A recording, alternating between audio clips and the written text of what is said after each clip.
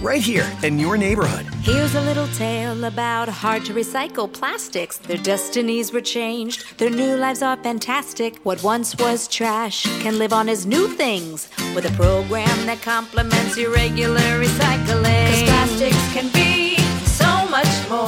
Give this trash the second chance it was hoping for. Your hard-to-recycle plastics can be so much more. Participate in the Hefty Energy Bag program happening in your neighborhood today. The CBS Radio Mystery Theater presents...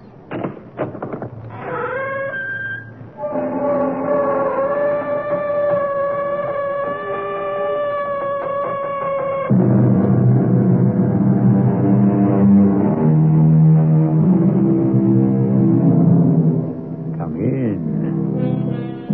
Welcome. I'm E.G. Marshall. I remember when I was in high school, I studied a poem which struck terror to my heart. I still recall the opening lines, which went, I fled him down the nights and down the days. I fled him down the arches of the years. I fled him down the labyrinthine ways of my own mind. Some of you will recognize the author as Francis Thompson and the poem as the Hound of Heaven. And it's still terrifying. But think how much more fearful it would be if the hound you were fleeing from was a hound of hell. Good Lord! What's that? I don't know, Sir Henry. Some sound they have on the moor, I think. Don't coddle me, Watson. When the people of the moor hear that cry, what do they say it is? They say it's the cry of the hound of the Baskervilles, seeking its prey.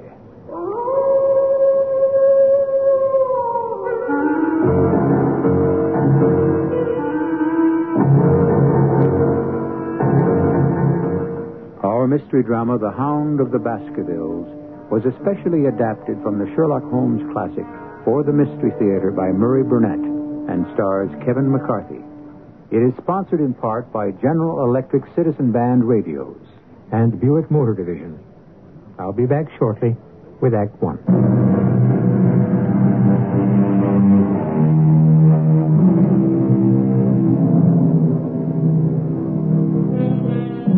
The mantle of immortality is elusive and unpredictable.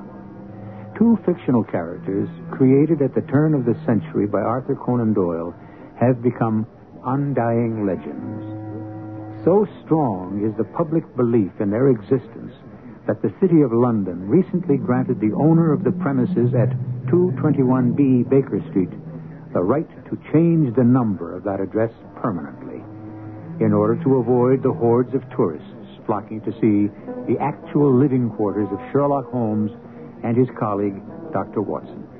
Our story today starts in those very rooms in the year 1902. My training as a medical man made me an early riser. Sherlock Holmes wasn't. On this morning, my friend was at the breakfast table while I was intently examining a cane that had been left behind by a visitor who had missed us last night. Well, Watson, what do you make of it? You've been looking at the cane for some time.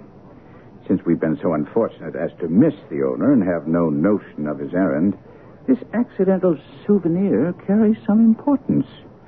Let me hear you construct the man by an examination of it. Well, very well, Holmes.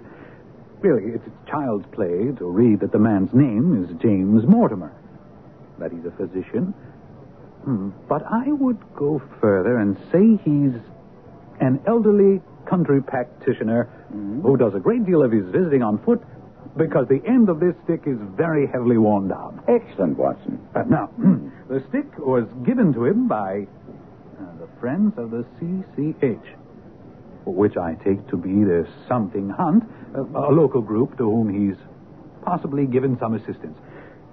Now, has anything escaped me? Now, here, let me have a look at it, Watson. Well, I trust there's nothing of importance I've overlooked. No, Watson. This man is certainly a country practitioner who walks a great deal. Then I was right. To that extent. But since we know that the man is a doctor, is it likely that presentation to him would come from a hospital rather than a hunt? And when we see the initials CCH, does not Charing Cross Hospital leap to the mind? Can we not also infer that such a presentation would be made at the time he left, perhaps to practice in the country? And since the date is on the stick, and it's only 5 years ago, it's highly unlikely that an elderly, well-established physician would go into country practice. So, we now have a young fellow, amiable, unambitious, and possessor of a favorite dog, which I should say is larger than a terrier and smaller than a mastiff. Come, Holmes.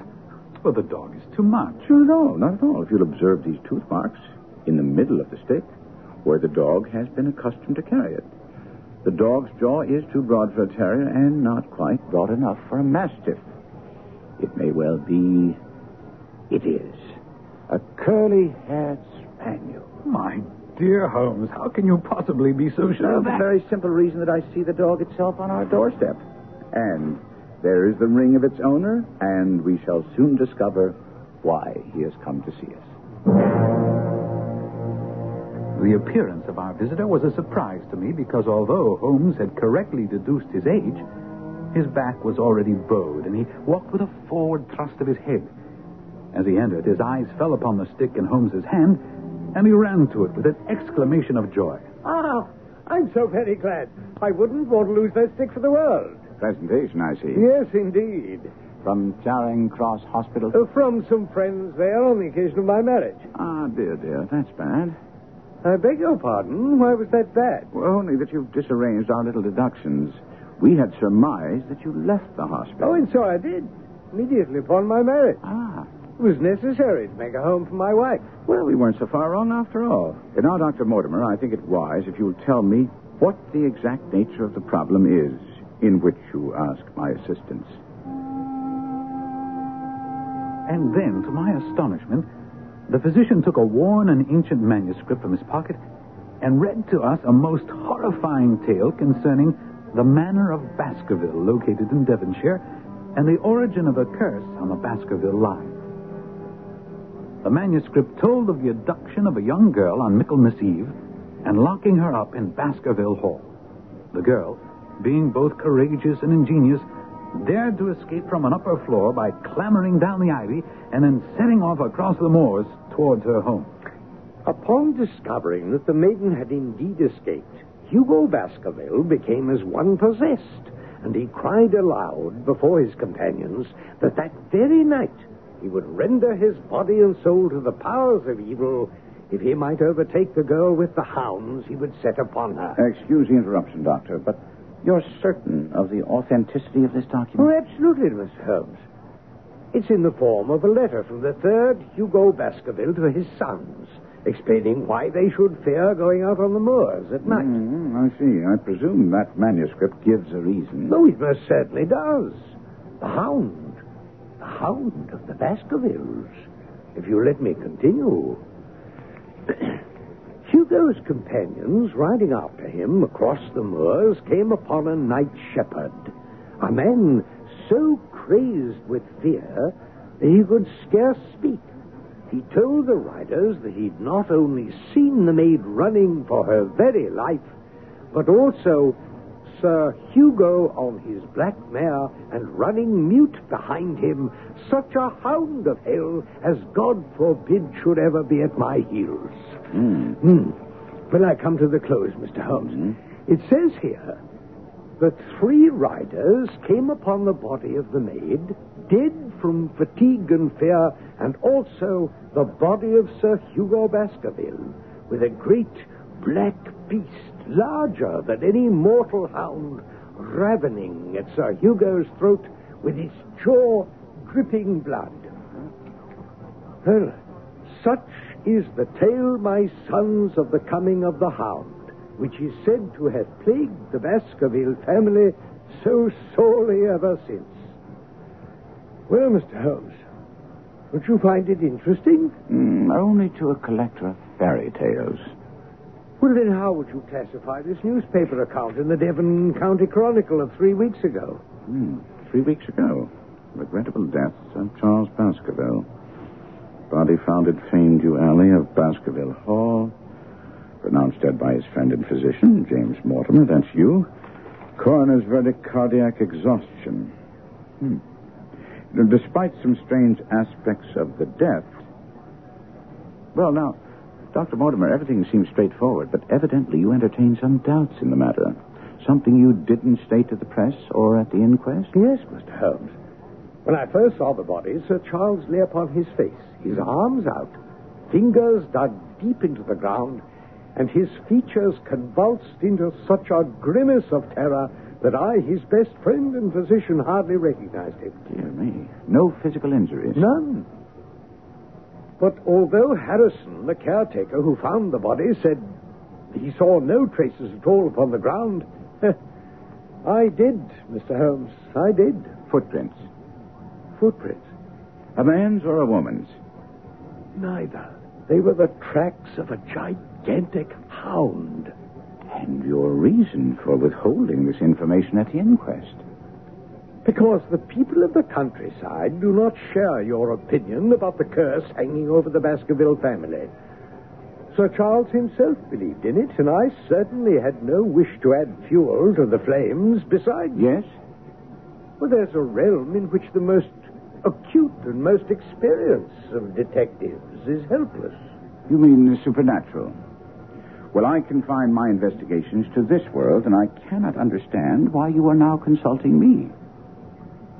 But I came to ask your advice about what I should do with the heir, the new Sir Henry Baskerville, who arrives in Waterloo Station in exactly 1 hour. Meet him, take him to a good hotel, and both of you come back here tomorrow at noon. Mr. Holmes, Dr. Watson, this is Sir Henry Baskerville. How do you do? I'm all at sea. I have been ever since I got the news of my uncle's death and my inheritance. I had no idea Uncle Charles was so well fixed. Dr. Mortimer, as the executor of the estate, can you tell us, are there any other claimants? No, sir. And then this morning, I find this note at my hotel, and one of my brand new boots is missing. May I see the note? Of course. Dime novel stuff, if you ask me. As you value your life or reason, keep away from the moor. Oh, we must all agree there's nothing supernatural about this. Now, the missing boot? A brand new pair. I bought them just yesterday. Left them outside my hotel door to be polished, and one of them's gone this morning. I can only tell you that there's no devil in hell and no man upon earth who can prevent me from going to the home of my own people. And so it was arranged that on Saturday I was to accompany Sir Henry and take up residence with him at Baskerville Hall, because Holmes was insistent that someone be with Sir Henry at all times. When Holmes and I called to pick up Sir Henry at his hotel Saturday, we found the young baronet in a rage. I won't be played for a sucker in this hotel. You still haven't located your boot, Sir Henry? But this is a different one. What? I got the other one back, and now I'm missing an old black one. I'm beginning to think this hotel is nothing but a den of thieves. I think it's very odd and damnably dangerous. Mr. Holmes, if you know something, you should inform us so that we may... Dr. Mortimer, I know only that you were concerned about the safety of Sir Henry, and quite rightly so. I also know that someone knew that you were in this hotel and saw fit to warn you to keep away from Baskerville Hall and the moor. And we all know that there were extremely suspicious circumstances surrounding the death of Sir Charles Baskerville. I therefore suggest that anything out of the ordinary, such as the curious incidents with the boots, must be taken very seriously. Surely you must be joking about the boots, Holmes. I fail to My see... dear Watson, did you bring your revolver as I asked? Well, of course. Good. Carry it at all times. Well, I confess, your instructions are making me nervous. They should have precisely the opposite effect. Now, Dr. Mortimer, as executor of Sir Charles' will, you know the exact amount of the estate. Is it considerable? Well, I should say that a sum in excess of £740,000 is indeed considerable. Dear me. That is a stake for which a man might well play a desperate game. In the event something happens to Sir Henry, who stands to inherit? A distant cousin named James Desmond. And if you have any suspicions in that direction, let me inform you, he's a clergyman. in his 70s. Thank you. Now, Watson, I want complete and daily reports from you. When the crisis arises, as it surely will, I will direct you how to act. Now, gentlemen, goodbye and Godspeed.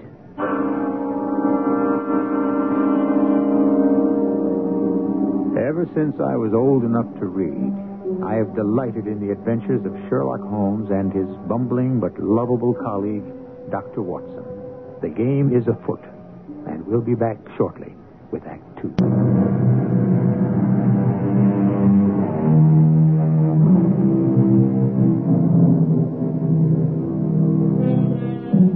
One of our most successful writers of modern detective stories once made a terrible pun, but a perceptive comment on Sir Arthur Conan Doyle's stories about Sherlock Holmes. It went this way: be they ever so humble, there's no police like Holmes. I agree wholeheartedly. And now we have the pleasure of rejoining Dr. Watson, Sir Henry Baskerville, and Dr. James Mortimer in the wagonette, carrying them and their luggage across the moors on the way to Baskerville Hall. Hello, look at that, Sir Henry and Watson. I believe it's a mounted soldier with a rifle. Pull up, driver. Pull up. Not to worry, sir. He's on the watch for a convict escaped from Princeton. The farmers here don't like him. He's a man that will stop at nothing. It's Selden, the Notting Hill murderer.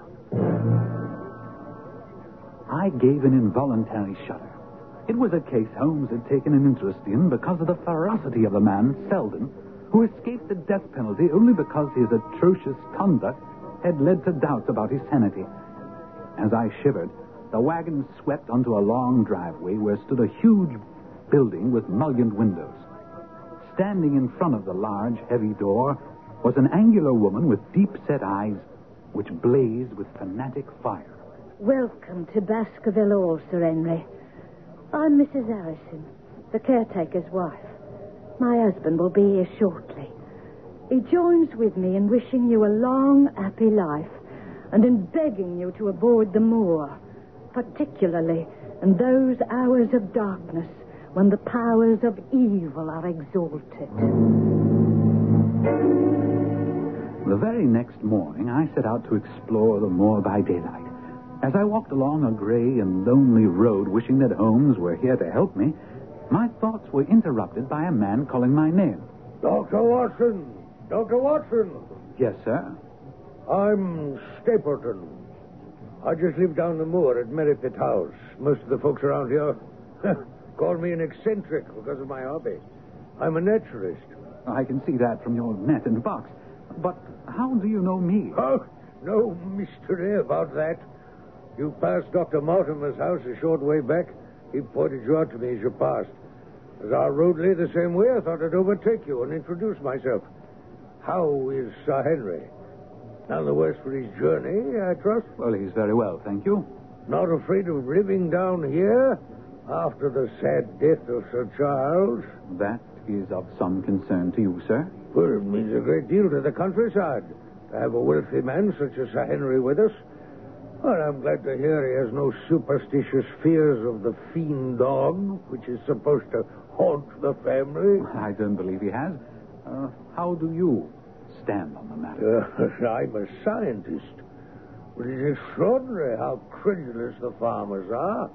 Any number of them are ready to swear they've seen such a creature on the moor.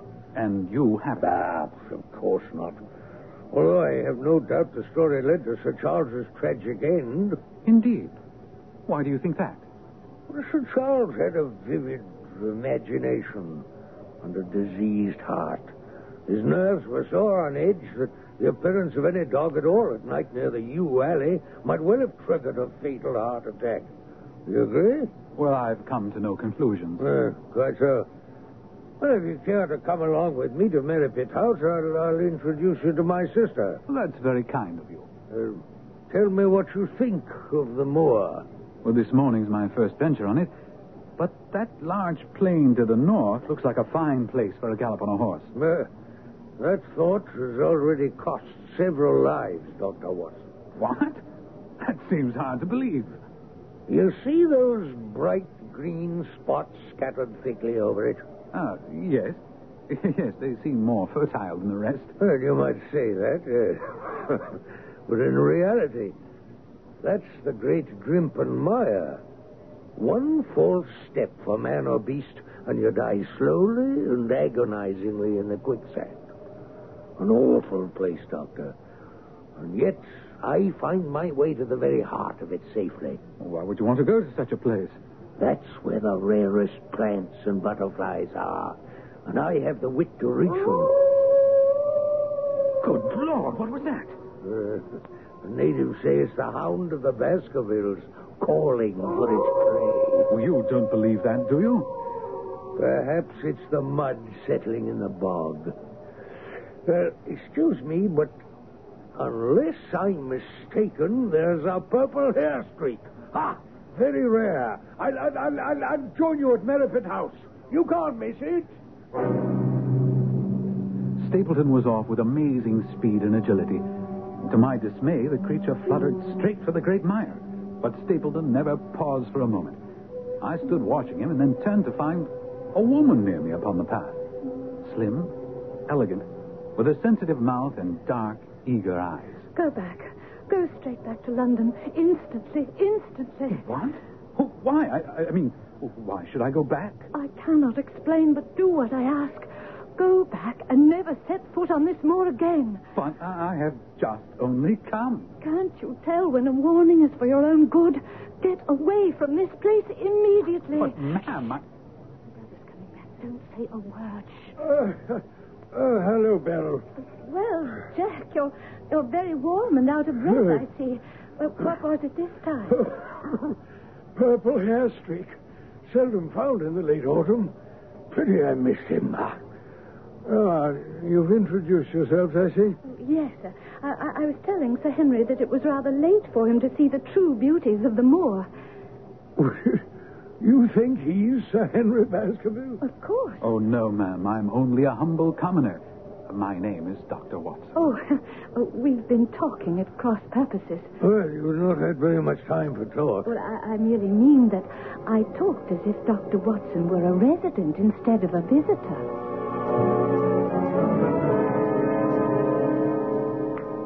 I chose this out-of-the-way spot to settle down in, Doctor, because it offers an unlimited field of work in the areas of botany and zoology. Dr. Mortimer is a learned man, and Sir Charles was also an admirable companion. We knew him well, missed him. Of course, we miss our boys, too, don't we, Beryl? Most certainly. Your boys? Yes, I had a school in the North Country. However, serious epidemic broke out and 3 of the boys died. School never recovered from the blow. Well, I feel I should be getting back to the hall. Well, as you wish. Do you think we'd be intruding if Beryl and I were to call this afternoon and make the acquaintance of Sir Henry? I'm sure Sir Henry would be delighted. I set off rapidly upon the same path by which we'd come. But there must have been some shortcut, because before I'd reached the road, I was astounded to see Miss Stapleton sitting upon a rock by the side of the track. Oh, I've run all the way in order to cut you off, Dr. Watson, and to tell you to forget what I said. I must not stop, or my brother will miss me. Now, hold on a moment, please. Sir Henry's welfare is a close concern of mine. Why were you so eager he should leave here? Well, my brother and I were very much shocked by the death of Sir Charles. We all know the story of the Hound, and I felt he should be warned. But the Hound's story is nonsense. No, I happen to believe it. Now, I must go back. No, just one more question. Why did you not wish your brother to know about the warning? My brother's most anxious to have the hall inhabited. He thinks it is for the good of the people here. He'd have been angry if he knew I'd urged Sir Henry to leave. My dear Holmes, I am writing to report that I have solved one riddle, only unfortunately to come up with another. You may recall my mentioning to you that I believed I heard a woman sobbing during the first night I spent at Baskerville Hall. I mentioned this to Sir Henry, and we agreed that if I heard anything this night, I should wake him and we would investigate together. Along about 2 o'clock in the morning, I heard stealthy footsteps going past my door. I was out of bed in a flash and waited until they'd passed. I went to Sir Henry's room and tapped softly our prearranged signal.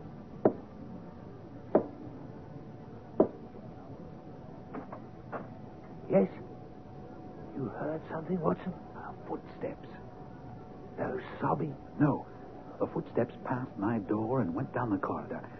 I see that it turns left. Where does it end? At a window overlooking the moors. And the steps went in that direction. Oh, softly now. What? Why, it's Mrs. Harrison. What in the world is she doing? She's holding a candle against the window and peering out.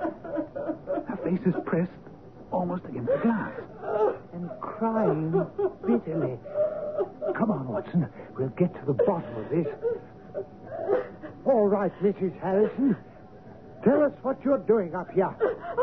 Oh, Sir Henry, I was just going round to see that the windows were fastened. On the second floor? Oh, yes, sir. Yes, sir. I check all the windows at night. And that makes you cry? Well, I was doing no harm, sir. I was just holding a candle to the window. She must have been signaling someone. Oh, no, sir.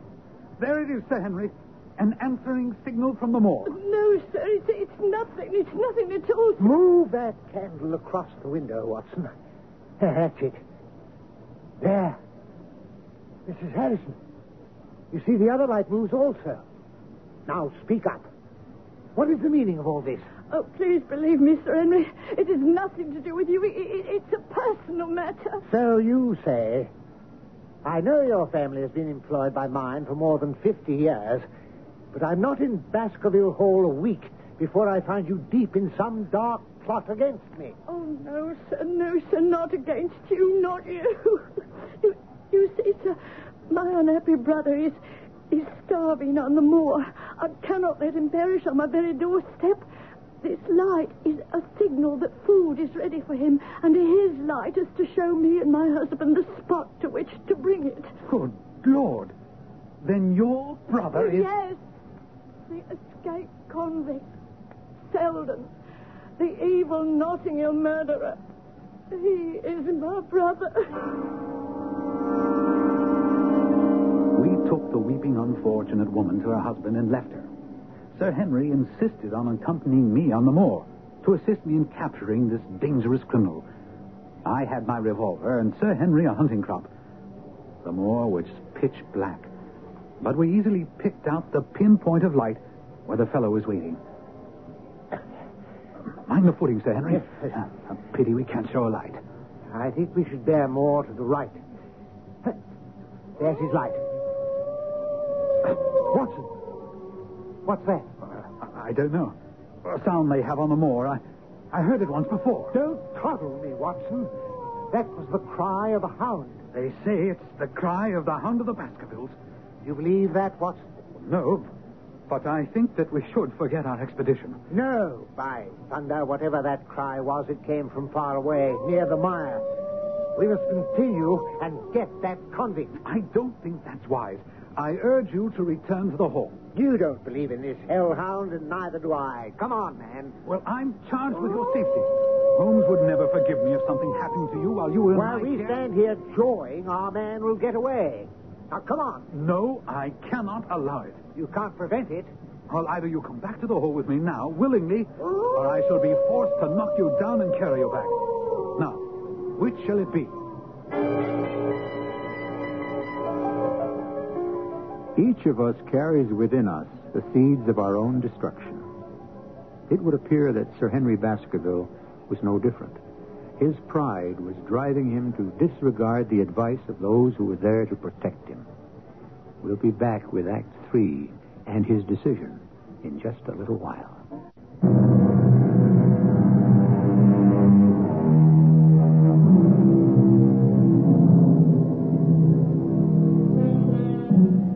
People have varying thresholds of fear. For example, I have no particular fear of heights, but a friend of mine hugs the wall if he finds himself on a terrace more than 3 floors up. As for me, I shudder at the thought of being hunted down by a pack of dogs, whereas an experienced woodsman might not find that so terrifying. However, I think even an experienced hunter might well find the baying of a fiend dog, a hound from hell, a soul-shattering experience. There it is again, Sir Henry. I don't know what it is, but you're walking back to the safety of the hall with me, or I shall knock you down and carry you. And allow this murderous convict to escape. And that, my dear Holmes, you must acknowledge, solves one mystery. The other, I frankly don't understand. It seems Sir Henry is much taken with Beryl Stapleton, who is indeed handsome. She talks of nothing but his leaving Baskerville Hall, and he suspects her brother, Stapleton, of being subject to fits of insanity. I repeat to you what he told me of yesterday's conversation. Please, Sir Henry, why won't you listen to one who means you well and leave this place? I will, if you come with me. We can be married anywhere you say, Oh, and... heaven save us both. I have no defense against your stupidity. This kind of behavior must come to a stop, sir. How dare you offer attentions to a lady which are obviously distasteful to her? Now, hold on a second, Stapleton. I'm not ashamed of how I feel about your sister. I was hoping she might honor me by becoming my wife. And if you can find anything dishonorable in that, then you can go to the devil. Well, my sentiments exactly, sir. Come, Beryl. We're going home. You can imagine that Stapleton's conduct left both Sir Henry and I completely bewildered. And another thing. I'm sure there is another man on the moor. I swear I caught a glimpse of him when Sir Henry and I were out there searching for Selden, the convict. I ask you, Sir Henry, not to report what I told you to the police. The man is a public danger. My husband and I have made arrangements for him to go to South America. If you don't inform the police, he can lie safely on the moor until the ship sails. That is, if he can stay out of the way of the other man who hides on the moor. What other man? Whom are you talking about? Gently, Watson. I only know what my brother told me. There's another man in hiding out there. My brother says he seems to be playing some game of his own. Did he say where he saw this man? Around the old stone huts where the old folk used to live. About my brother, Sir Henry, are you going to inform the police? What do you say, Watson? Well, if he were safely out of the country, it would relieve the taxpayers of a burden. Oh, Lord bless you, sir. Oh, thank you, sir. I swear he'll go and you will never hear from him again. And Holmes, no sooner had we gotten done with Mrs. Harrison than Stapleton was upon us with an explanation of his strange behavior of the other day. I would ask you to let bygones be bygones and understand my sister is everything in my life. We've always been together. Yes, but surely you must have thought that someday a beautiful woman like Beryl would naturally... Marry? Leave me alone? Oh, of course. But when I was faced with a reality, it came as such a shock that I really wasn't responsible for what I said or did. I understand completely. That relieves me greatly because, in that case, I'm going to ask a favor of you. Yes? Give me some time to become accustomed to the situation. Well, how do you mean? I will withdraw all opposition if you give me 3 months before claiming her love. After that time, I shall have prepared myself for losing her. And if she's willing, she can become your wife. I myself was determined to discover the identity of the other man hiding on the moor. And early that evening, I went to examine the abandoned stone huts where Mrs. Harrison said her brother believed the man to be lurking. I approached one of the huts, closed my hand over the butt of my revolver, and entered quickly. The place was empty, but there were distinct evidences that it was being used. As I looked around the remains of a meal, I heard a stone click. Then a figure loomed in the doorway. Good lovely evening, my dear Watson. I really think you'll be more comfortable outside than in. Holmes! I was never happier to see anyone in my life. Oh, more astonished, eh? Please be careful with that revolver. I thought you were busy working in London. That was what I wished you to think. By keeping you in the dark, I've been able to pursue my inquiries freely. And I've uncovered some information which will lead us to the villain.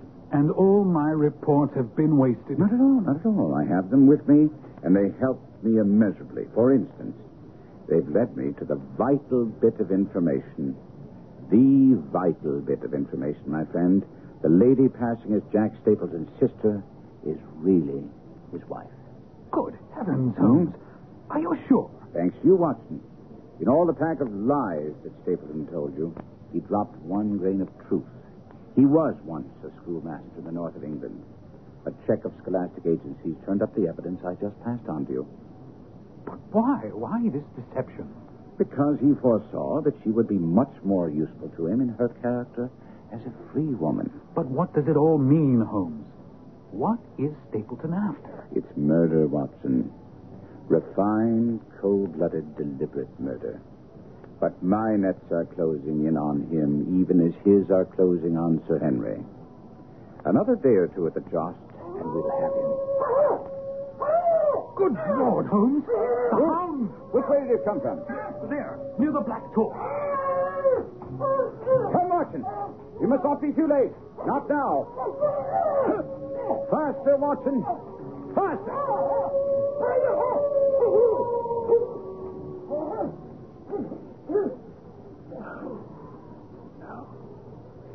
He's beaten us, Watson. We're too late. Fool that I was to hold my hand.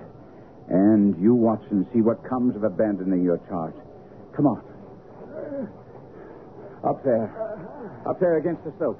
Come on. Wait. It's Sir Henry. I recognize the tweed jacket. No. No, Watson, no. Oh, the man has a beard. It's not Sir Henry. It's Selden. It's Selden the convict, wearing Sir Henry's clothes, no doubt furnished him by his sister. Dr. Watson. Well, you're the last man I should have expected to see on the moor at this time of night. What's this? Somebody hurt? Don't tell me it's Sir Henry. It's Selden, the escaped convict who appears to have fallen and broken his neck. What brings you onto the moor at this hour, sir? I heard a cry.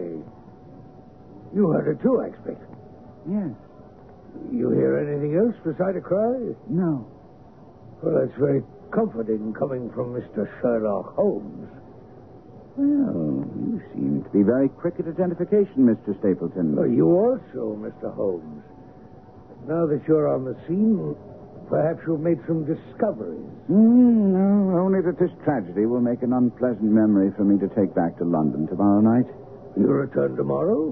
That's my intention. Does that mean you already have a solution to the strange events which have been troubling all of us here on the moor? No. Any investigator needs facts, not legends or rumors. No, on the whole, this has not been a satisfactory case.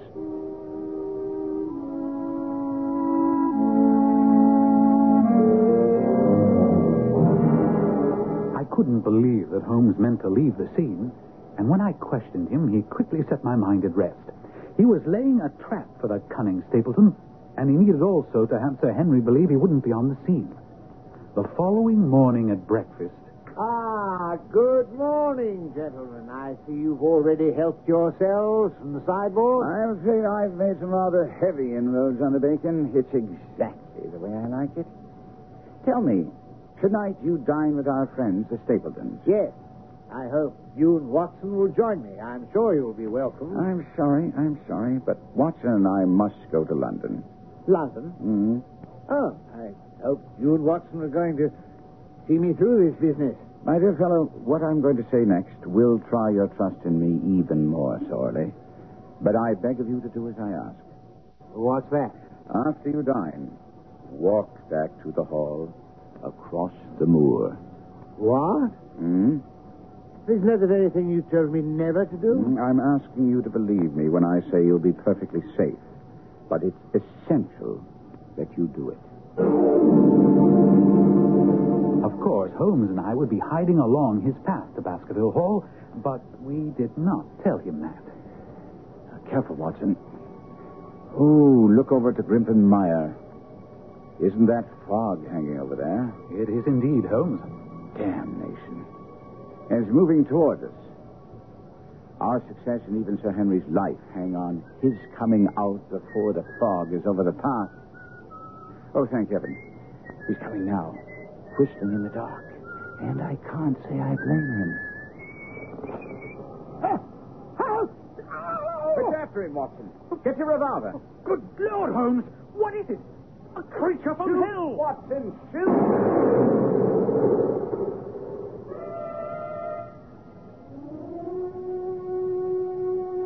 The creature that lay lifeless on the path as Holmes and I stood over it was part bloodhound, part mastiff, and large as a small lioness. Even in the stillness of death, the huge jaws seemed to be dripping with a bluish flame, and the eyes ringed with fire. A white-faced Sir Henry staggered back to us. What in heaven's name is that creature? The family ghost, and it's dead. Whatever it is. But the fire. Phosphorus. Look, now my fingers seem on fire. Holmes, it's a cunning preparation because it has no odor. Thus it didn't interfere with the brute's power of scent. And now we must bring the man behind the brute to book. He's undoubtedly been warned by the shots that the game is up. And he's headed back to Merripit House and his wife. Wife? You mean his sister? And surely it isn't Stapleton, but... Sir Henry, I meant what I said. Beryl Stapleton is his wife. And his name isn't Stapleton. Since he's your younger cousin. The black sheep who didn't die in Central America, as we'd been told. What? I can't believe it. It can't be. The door's open. I'll wait till the bird has flown, but let's go in and see. There you are, Holmes. The villain's tied and gagged her. One moment, Beryl. Easy does it. There. Oh, Henry, I tried to warn you. You see what he did to me? There'll be time for explanations later, madame. But where is he? Where is he? Burning in hell, I hope. Dying slowly in the quicksand of the mire. He knows a path. He told me so. The path, yes. The path to his safe place in the center where he kept the great hound. I helped place the guiding wands. But yesterday, I changed them. And in tonight's fog, he'll not notice. Stapleton's body was never found. Some days later, when Holmes and I were back in the Baker Street flat, I asked, there's one thing that still puzzles me. That business about the boots. What did Stapleton want with two different boots? Oh, the first boot he stole was brand new, and therefore useless to him because he needed a boot with Sir Henry's scent for the Hound. Amazing, Holmes. Elementary, my dear Watson.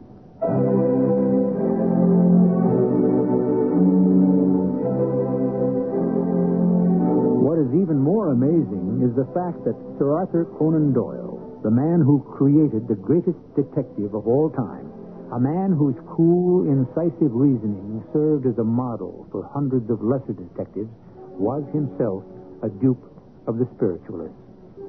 He was constantly fooled and defrauded by mediums, and was laughed at by the world for relaying a message from Houdini's dead mother to Houdini. Only the message was in English, a language Houdini's mother never knew. I'll be back shortly.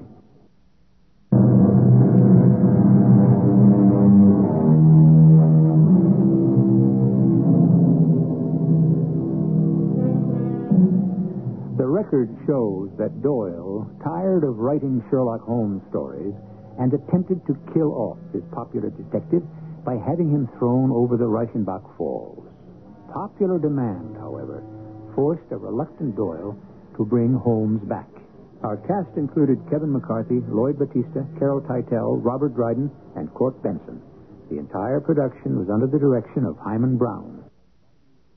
This is E.G. Marshall inviting you to return to our Mystery Theater for another adventure in the macabre. Until next time, pleasant dreams.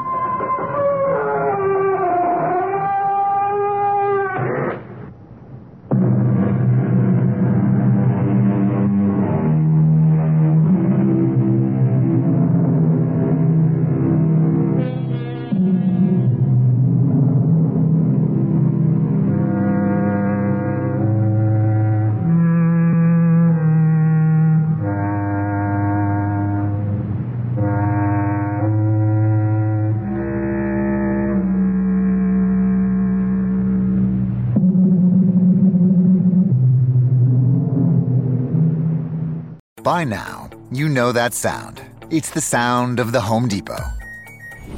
But what about those sounds? Those are the sounds of a new laundry set with the latest technology for faster, more efficient cleaning and drying so you can get back to the sounds of fall. Making this the sound of savings on top brand appliances. The Home Depot. How doers get more done. Get up to 30% off select appliances right now. All finishes included. Offer valid August 25th through September 14th. See store or online for details.